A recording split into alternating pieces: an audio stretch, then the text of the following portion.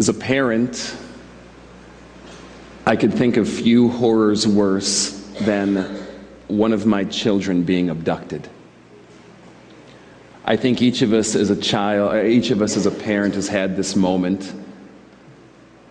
It's inevitable where you're at the store, or the amusement park, or the city festival, or you're at home and they're playing outside,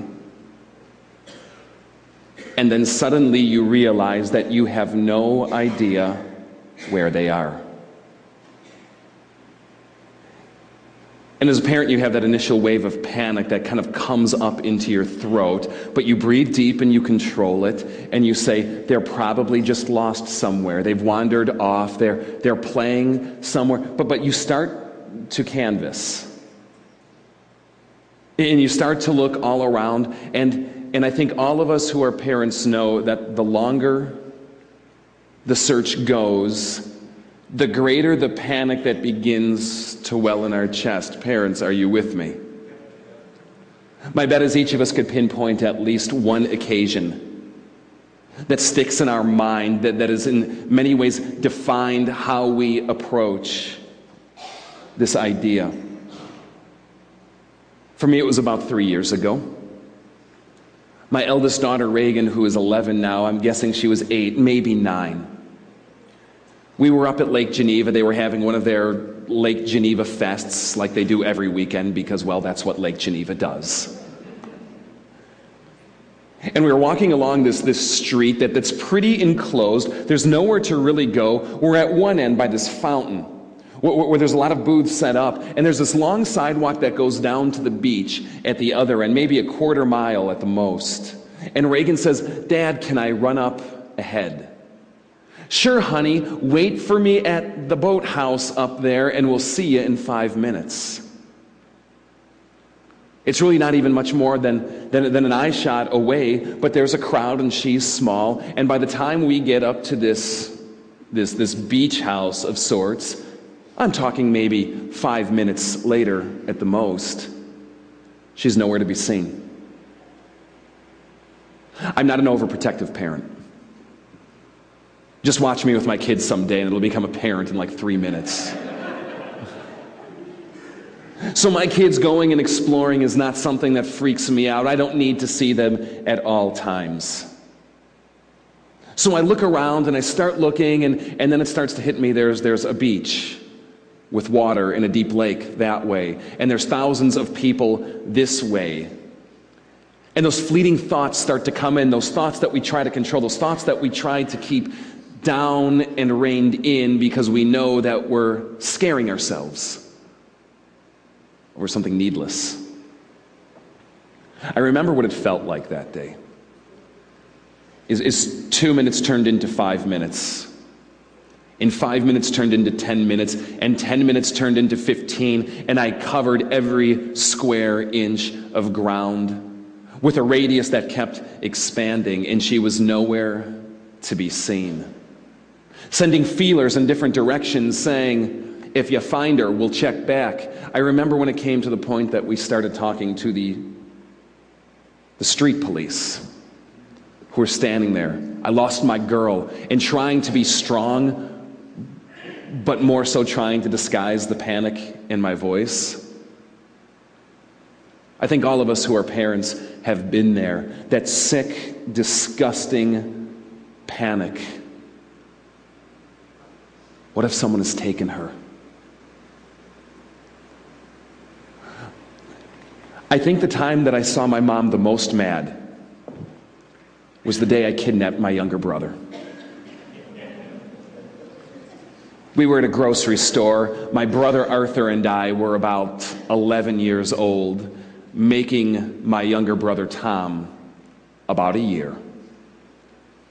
And we were supposed to be selling candy bars for this school fundraiser or Cub Scouts or sports. I forget what it was, but you stand at the door, "Can I have $1, please? Here's some chocolate." You know the deal. We've all been hit. Well, pretty soon, my brother Arthur and I, we sold out our candy bars. We were bored. We were going to come back in. And we all know how those shopping carts are set up, where you have that seat in the front where you can put an infant. for Mom to push around. And we remember as we were coming around this aisle, and we looked down the aisle, and there at the end we saw my brother Tom sitting in the cart. My mom had pushed him up to the deli, and she turned around to walk maybe 10 feet away. And do you ever have those moments when the most amazing thoughts cross your mind? And so Arthur and I look at each other and go, we got to act quick. And we bolt down, but quietly, like you ninja feet all the way. My brother sees us. He starts to wave. He starts to laugh. Like, shh. We take him out and we run back down the aisle. We go all the way down to like the Entenmann's case that's like there on the end. And we're peeking around. Let's watch Mom. This is going to be great. Now, we could see Mom, but Mom couldn't see us. And looking at this line of sight all the way down one of these grocery store aisles, the panic that set into my mom as she turned around, paused, a moment of clarification strikes, and watch her pace pick up threefold in speed, going back and forth looking. Did he climb out? Did he walk away? Where could he be? She started to come around one aisle. We'd run around the other, laughing the whole way, carrying this on for minute after minute, which doesn't seem long unless you're in a situation that you think the one most precious to you is gone. It was about 5 minutes of this, give or take. And I remember it was like security materialized out of the bread aisle. I never saw so many guards descend and apparate out of nothingness in my life. And before we knew it, there was like 5 people on us with earpieces in and everything else going, who are you? Where'd you find him? What's going on? Did you see him lost? You ever have those moments where you try to cover on the spot? And then here comes Mom. And she sees us, and there's this look of recognition. And may I just stress that the recognition is not one of joy. And I think as children, we've all had these moments where we've seen our parents turn multiple shades of red. I remember literally the music in the grocery store stopped.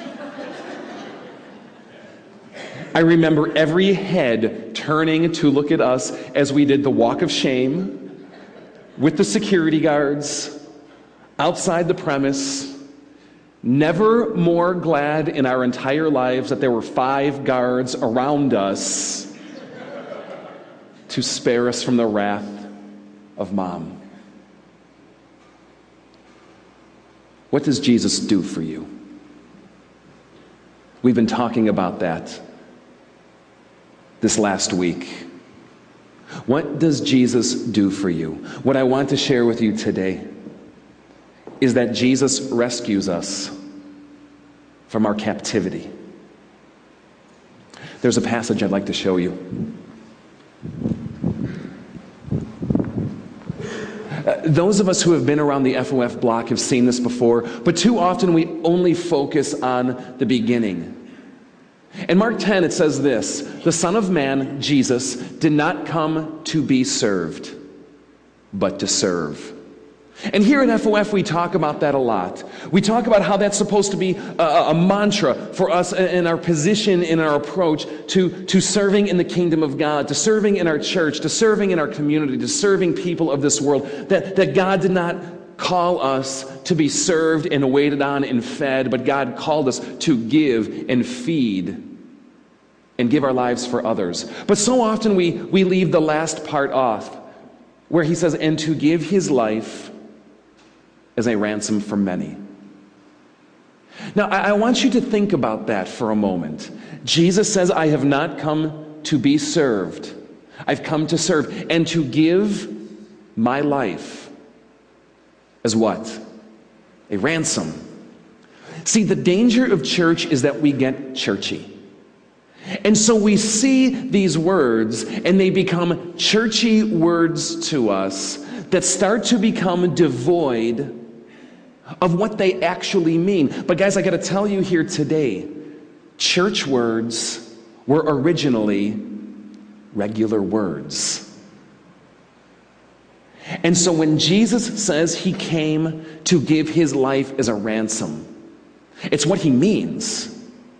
It means that there are those who are in captivity, and Jesus chooses to enter the fray to ransom them back. Now, this is very difficult for me, because if you think about what is a ransom, at its core, at its heartbeat, what does this word mean? Well, simply it means if someone has been kidnapped, if someone has been abducted, if someone around the globe internationally finds themselves like this, someone intercedes on their behalf to do what? Buy them off.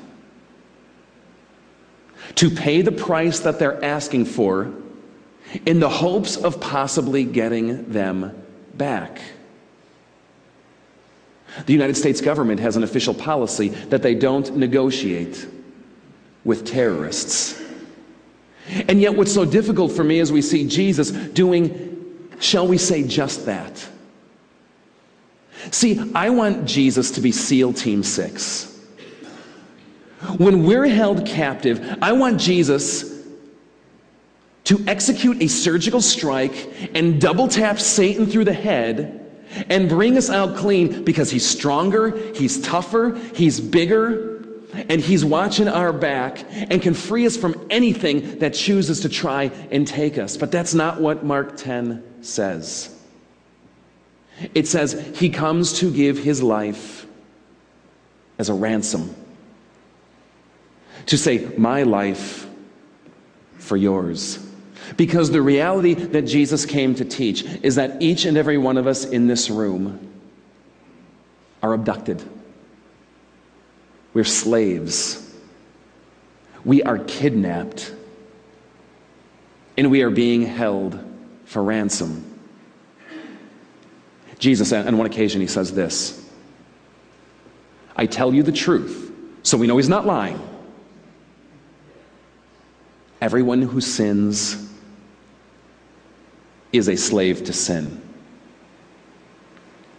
Have any of you here sinned today? Everyone who sins is a slave to sin. In the ancient world, the way kidnap and ransom would often work is it often revolved around slavery.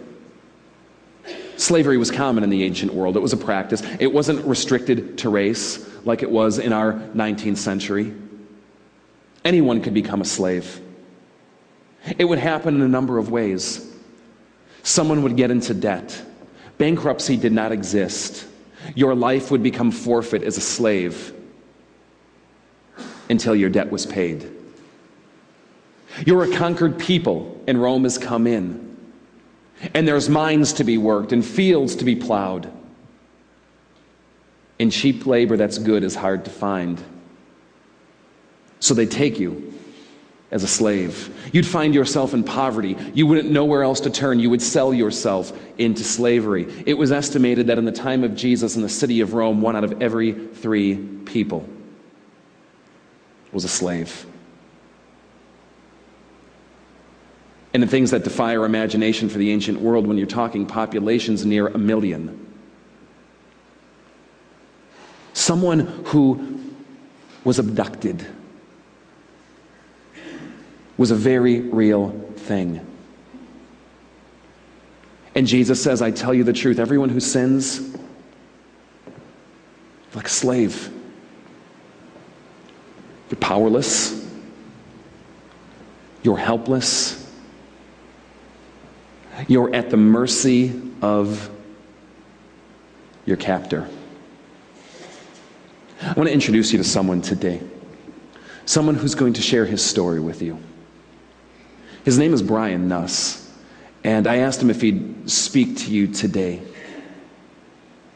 about some things that he experienced and how Jesus showed him the way. So would you welcome Brian forward for me?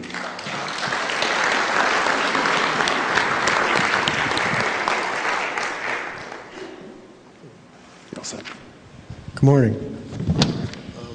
Excuse me if I choke up. This is still hits home in a couple of spots for me.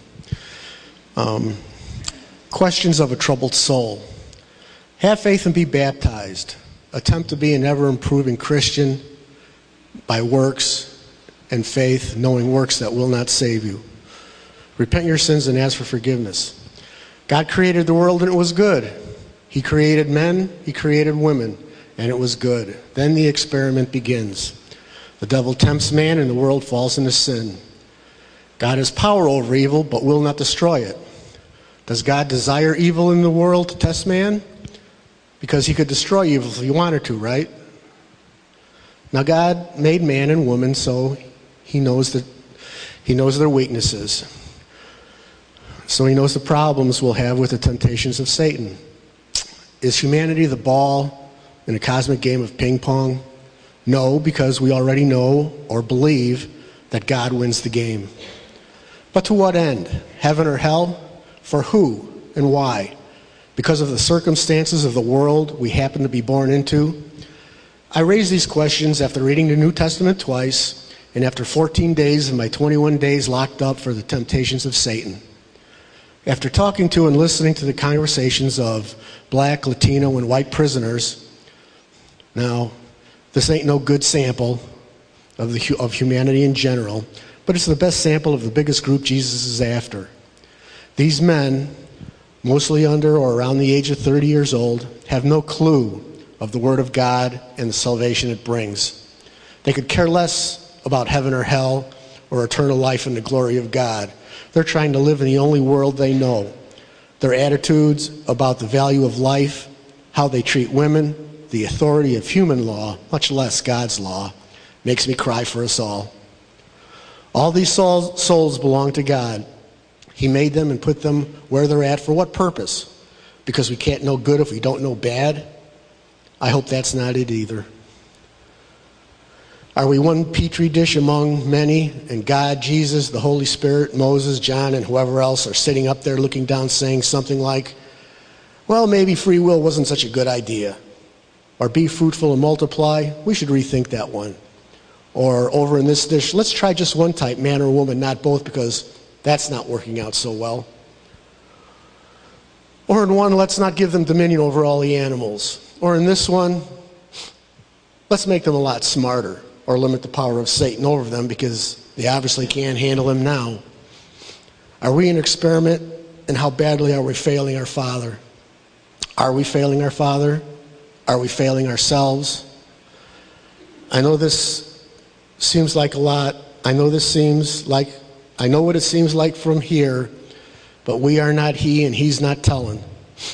Make no mistake, my friends. I do not question my God's will or his plan because I know little of it. I have faith in his vision for me and for all of us. And then I always come back to have childlike faith. Thanks.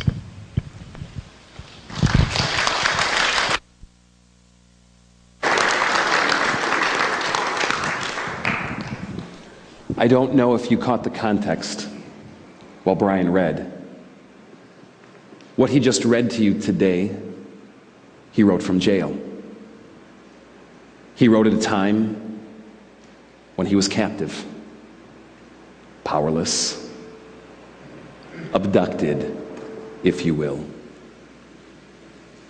But if you talk to Brian, the real captivity was not the 21 days spent in a jail cell. It was the sin issue that got him there. What is yours? What is your sin? What is it that holds you captive? Because Jesus says everyone who sins is a slave to sin. You hear this come out in the way people talk, I think, often. When people say things like, I can't believe I did it again. I just can't help it. Right? We like to boast that we are free. We like to think that we have free will. But the spiritual reality seems to actually be that you and I are in captivity. And that you and I so desperately need to be freed. Paul writes this to a church in Rome. All have sinned and fall short of the glory of God, and are justified freely by his grace through the redemption that came by Christ Jesus. Do you see that word redemption? Do you see it tucked in there in line 3? Remember that church words used to actually be regular words. And the danger is, in a church circle, we like to throw around words like atone and ransom and redeem. But what does it mean? It means to sit there in ancient Rome and look at that slave platform and say, I will buy that one. Now he belongs to me. What does it mean to redeem? It means to go to your abductor and say, you've issued a ransom. Here is the price. Now give him back to me. What Paul tries to tell us here in Romans is that Jesus has come down. And he's seen each and every one of us in captivity, abducted, slaves to sin and all its effects. But that what Jesus does for you in the midst of your weakness, in the midst of your addiction, in the midst of your sin, he redeems you. He buys you now as his own. He frees you. And now Jesus says, you belong to me. And you are free from its effects. You are free from the fear. You are free from every hold it once had on you. You are free indeed. And so you'll see the Bible say just like absolutely amazing things, like since we have flesh and blood, he too shared in our humanity, so that by his death he might destroy him who holds the power of death and free those who all their lives were held in slavery by that fear. You see, the prophets cry out things where God says, I will ransom them from the power of the grave. I will redeem them from death. And mockingly says, where, O death, are your plagues? Where, O grave, is your destruction? Because when God sets you free, you are free indeed. See, what this means is the entire time that we've been sitting here today, we've been looking at this poor soul. And each of us has been thinking that this is you and me. But do you know who sits in abduction? With the cuffs behind the bag, the lamp over the head, and the bag over the face? This isn't you and me. This is Jesus, who paid the ransom for you and me. For a parent, there is no greater fear than the one we most deeply love being taken from us. God's love for you is so extreme that he sits in abduction to set us free.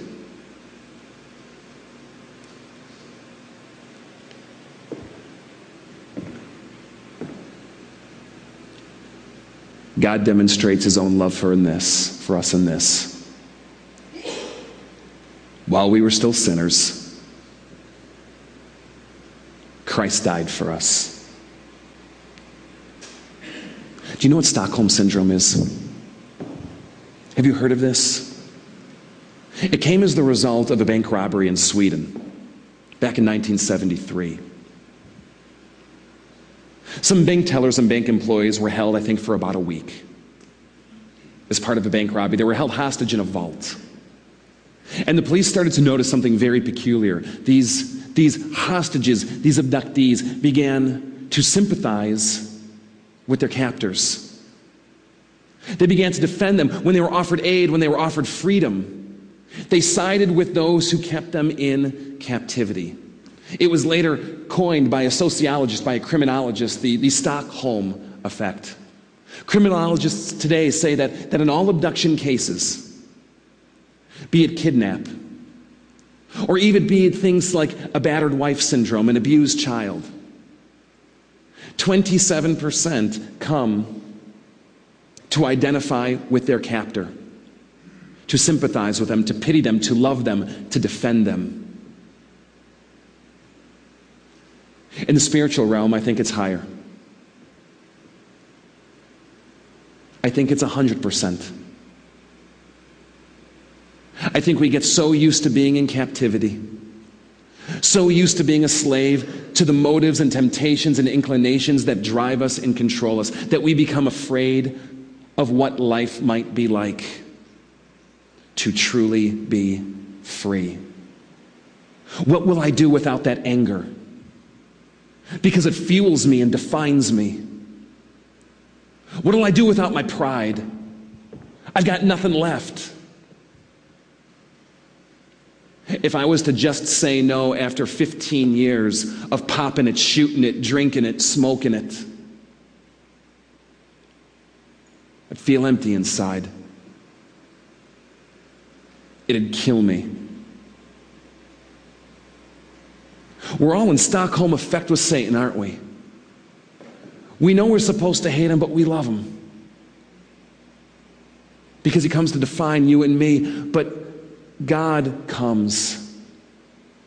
Even when we reject him, even when we resist him, even while we are still sinners.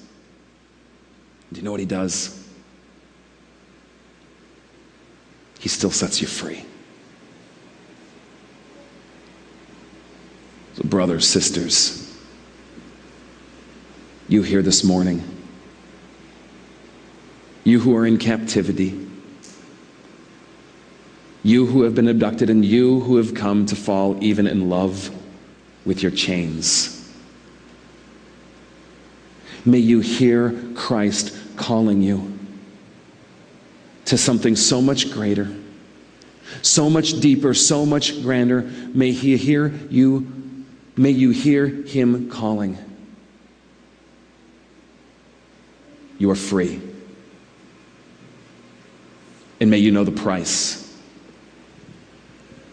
he had to pay. Would you rise and pray with me?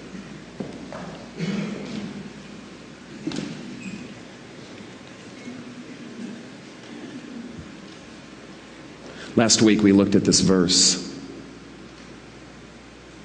and I just invite you to pray it again in unison with me.